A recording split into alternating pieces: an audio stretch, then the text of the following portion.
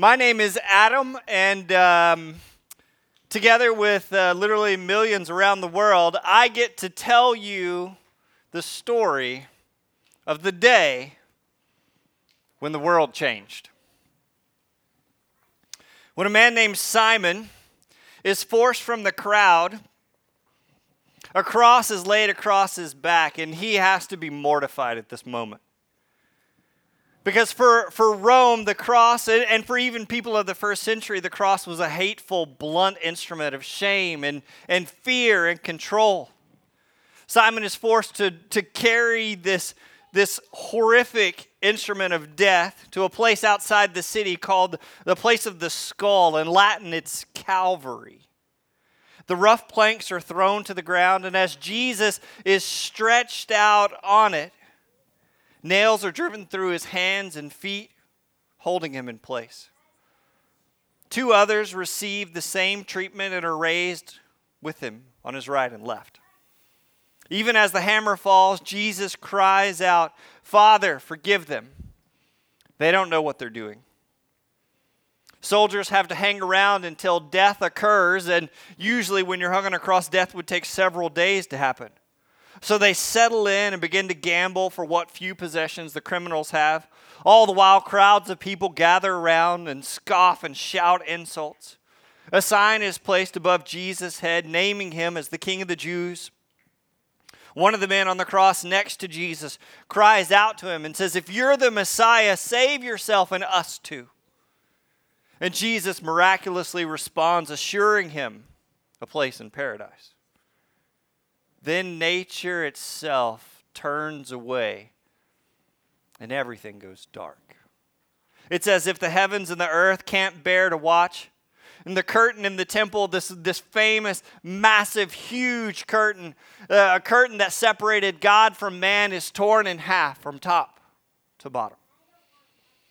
As Jesus pulls against the nails, holding him in place, struggling to capture one last breath, he says, "Father, into your hands I entrust my spirit."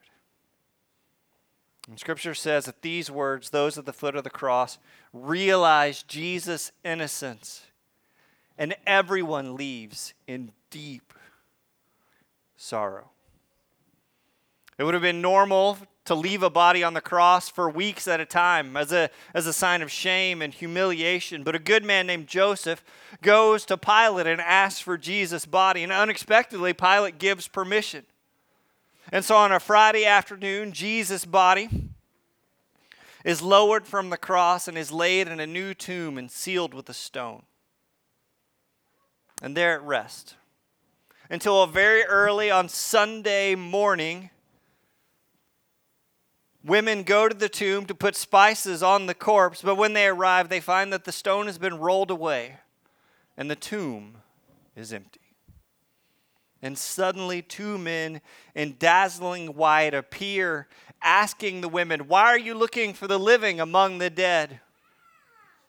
And then in Luke chapter 23, verse 6, it says, the men speak to the women, "He isn't here. He is risen from the dead."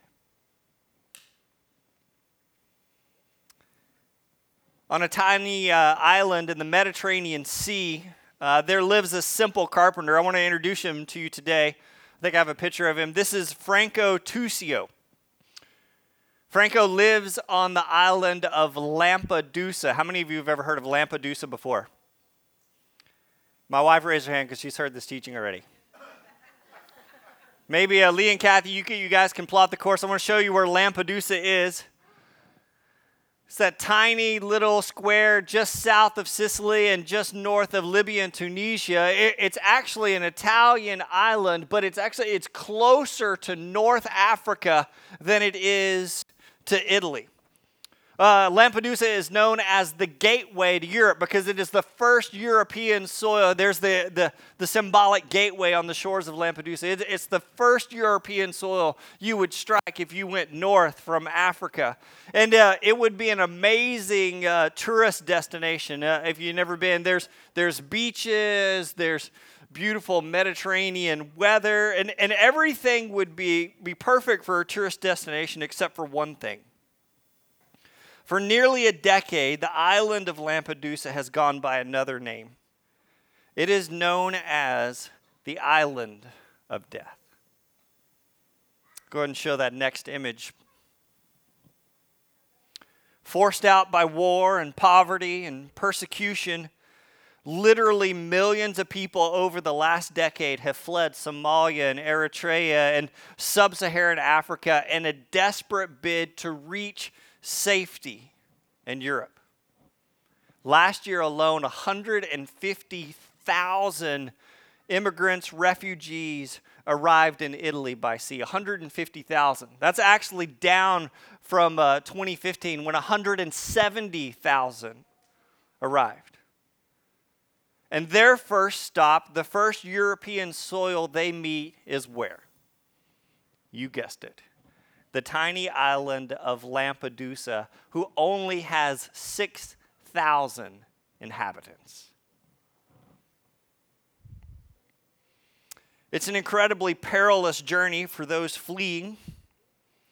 Literally crammed onto anything that will float. Many have lost their lives on the journey. This month last year, this exact month this last year, 800 people drowned when a single boat sank just off the shore of Lampedusa. Lampedusa fishermen fear going out at night. They're afraid of finding more bodies.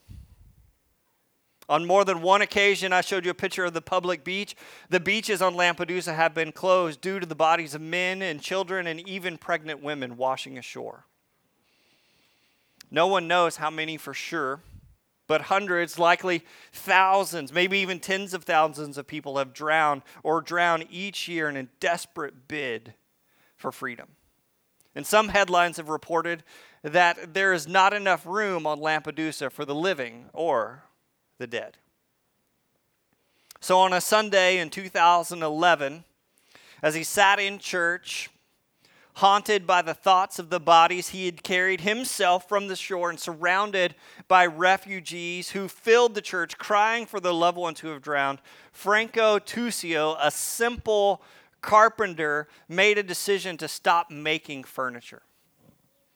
Instead, he goes down to the beach and begins collecting the blistered, brightly colored driftwood from the wreckage of migrant boats. Not knowing how to help, not knowing what to do with the scores and scores and scores of refugees landing on their shores, not knowing how to deal with the death and the suffering he was seeing from the wreckage, Franco Tuscio began to make simple crosses. I think I have an image even. He made simple crosses to give to the refugees as a sign of dignity and hope. When the Pope came to visit Lampedusa and see the crisis for himself, the Pope actually goes to Franco's workshop and asks Franco to make a special cross for the Catholic Church, for the special cross for the Pope to carry. And now if you travel throughout Europe, in each of the churches throughout Europe, there is a simple colored wooden cross made by Franco. They're known simply as Lampedusa crosses. Amidst the chaos and crisis and pain and suffering and death, I see Franco searching desperately for something to hold on to, something to make sense of the chaos around him. And in that desperate moment, he finds only one symbol is able to speak to everything that he's seeing, and it is the symbol of the cross. Today, if you go into the British Museum of Art, surrounded by priceless works of art is one of Franco's crosses. I think I actually have a picture of it. Stationed right inside, right as you come in the front doors of the British Museum of Art, this is the first image symbol you encounter. A Lampedusa cross carved by Franco, carved from the wood of a capsized boat that resulted in 366 lives lost. When people enter this museum, even today, and stand before the simple cross, many begin to break down in tears. I think there's something about the cross that just kind of makes sense. This simple figure resonates in a deep way within each and every one of us. And part of the reason on this day above any other day, churches around the world are filled is because the cross is something we all just kind of get. And that's interesting because it was never intended to be this way. The cross was never intended to be a unifying force. It was certainly never designed to be worn as a charm or a piece of jewelry. It was a symbol of torture and triumph and domination developed by Rome to hold down and oppress. When Roman slaves began a revolt led by a guy you might have heard of, a guy named Spartacus. Spartacus led a group of slaves in a huge revolt against Rome. Rome decided to make an example of Spartacus and his army and crucified 6,000 men, women, and children and spread them out on crosses every 40 yards over a distance of 75 miles. It was a message that you don't mess with Rome. Even in Jesus' lifetime, there's a revolt when he's a young boy in Galilee, and 4,000 Jews are crucified in his area. Not much later in Jerusalem, when Jerusalem eventually falls to Rome, in around AD 70, 1 million Jews die at that time. 1 million. The majority of them are hung on crosses and hung from the walls of Jerusalem all the way around the city. So many men, women, and children are placed on Roman crosses that there is not a tree in the area for miles and miles around, and they have to import wood. You see, the cross was designed by the Romans as a blunt instrument. It was an instrument of terror and torture and subjugation.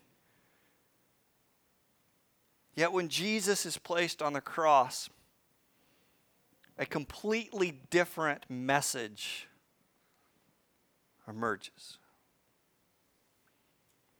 On the cross, we see a God who is not somewhere else. On the cross, we see a God who is not somehow absent from our struggles, but a God who enters into the pain and wreckage of our lives. In the cross, we discover the love of God. He hasn't abandoned us to pain and death, but through the sacrifice of his fully human Son, he enters into it, even taking our place. I love that Franco, in the midst of all of this crisis and all of this chaos of his world and all of this death and all of this pain and all of this suffering, he extends small crosses to each refugee, not to inflict pain, but to somehow say, I get it and I understand. It's the cross no longer is a symbol of inflicting pain, but somehow identifying with it, of saying, I share it, I share your pain, and to send a simple and yet powerful message that says, you are not alone in your pain. In the cross, we meet Emmanuel, which means, what does it mean? God with us.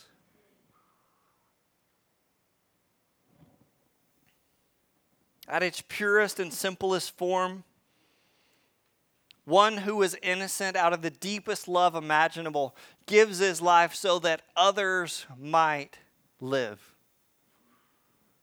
Not only does in the cross, we see a God who is near, a God who is willing to share our struggles and pain, but we find a God who is willing to offer us new life. The cross reminds us that our story, this story, is not over. It reminds us that resurrection is possible. In Romans chapter 6, verse 4, it says, just as Christ was raised from the dead by the glorious power of the Father, now we also may live new lives. And as Franco extends that simple cross to these refugees, he's saying, I identify with your pain. I share it, and there's a God that shares it too, but there's also the hope, the promise of new life. In the cross, Jesus extends an invitation of new life, even to the criminals on the cross. If you look carefully in Scripture, even as the criminals mock him, what does Jesus extend to them? As they're nailing him down, he offers forgiveness for everyone there. He prays for forgiveness. And then even to the criminals, he says, even today you will be with me in paradise. And with the words spoken from an empty tomb, he is risen. We see that the power of sin and suffering and pain is undone. The power of death is undone. The power of the cross to terrorize and torture and to kill and to subjugate is defeated.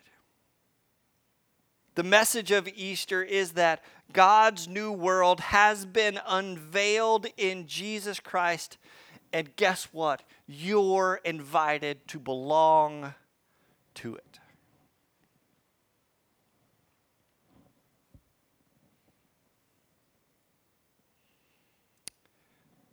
You don't have to know much about the theory of cooking to enjoy a good meal. You don't have to have some sort of technical ability and understand flavors and how they all work together to enjoy good food. Right? We can all sit down to a meal and enjoy it without knowing how it's prepared. And in the same way, you may not understand all the theology and theory of faith and Christianity, but each and every one of you can receive and enjoy what God has to offer through the cross of Jesus Christ. God wants to do for you what he did for Jesus on Easter morning. Do you believe that? I feel like seldom does God offer an explanation for the pain and suffering we feel. And so instead of an explanation, what does he offer? He offers his presence. He offers to be there with us, to remind us that we are not alone, that he has not abandoned us. And in the cross, we are offered this deep truth that there is a hope beyond this moment, that new life is possible, that he is risen, and this new life is extended and offered to everyone.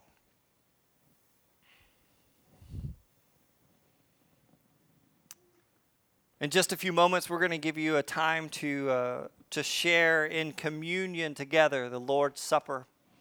And if you're a guest with us, on the tables are elements of communion. There are cups with juice, and there is a simple bread on the table.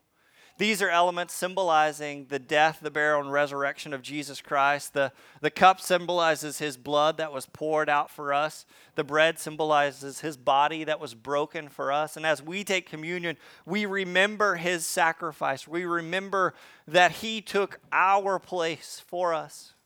And we celebrate his life. And as you take communion, I'm just going to invite you to stand before the cross of Jesus Christ. Almost as people that come into that British Museum of Art simply stand before the cross and just kind of know and just kind of get it and feel the full weight of what it symbolizes. I want you to stand before the cross and consider all that God has done for you and respond. Maybe it is to ask forgiveness or accept the gift of salvation. Maybe it is to simply share a struggle, a pain, or to, if you're ready to give your life to Christ, accept the gift of He has to offer through baptism. The cross for each and every one of us reminds us that new life is possible. And maybe today you've been stuck in that rut. You've been stuck in that same place.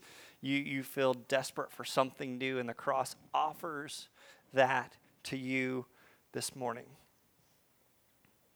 To help you visualize that, we want to give you crosses. So when you go to the table, there'll be men there handing out simple crosses. Our trustees would not let me buy a ticket to Lampedusa to get individual crosses for you. I just said, hey, I just need to go to the Mediterranean Sea if you can get some crosses. What's the big deal? They said something about money. I don't know. We were, however, able to procure for you today crosses from Bethlehem made out of simple olive wood. And so as we hand out these crosses, as you enter into this time of communion, I just invite you to spend a few moments sharing together. Really, we think this time is a time to share who Jesus is and what He has done. And maybe as you hold these simple crosses, ask each other the question, what does the cross of Jesus Christ mean to you?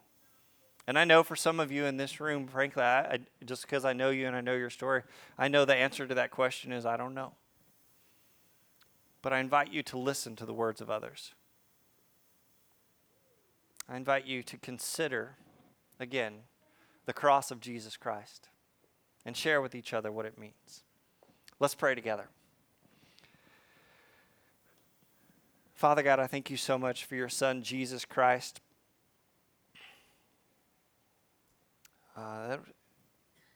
The weight of your Son's sacrifice for us is, it's frankly, God, I just confess, it's just hard for us to imagine. But God, we know from your word that you loved us so much that you were willing to sacrifice your one and only Son so that those who believe in you wouldn't perish but would have life. And so, Father God, I ask for the power of the cross, for the power of Easter to be present in our lives this morning. I ask that the work of Easter morning, of what happened that morning, would continue here, now, in this place as we gather around the cross.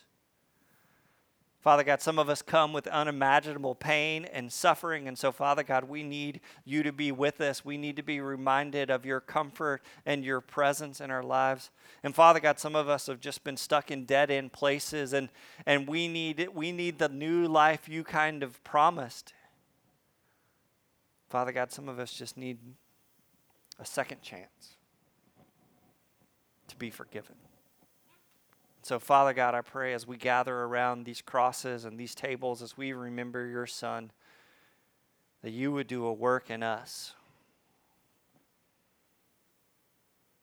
That we would enter into the true meaning of Easter, that somehow we would embody it in deep ways. And that we would share that meaning with each other. Father God, this day, this moment, this life is only possible through your Son, Jesus Christ. We offer this prayer in his name, and everyone together says, Amen.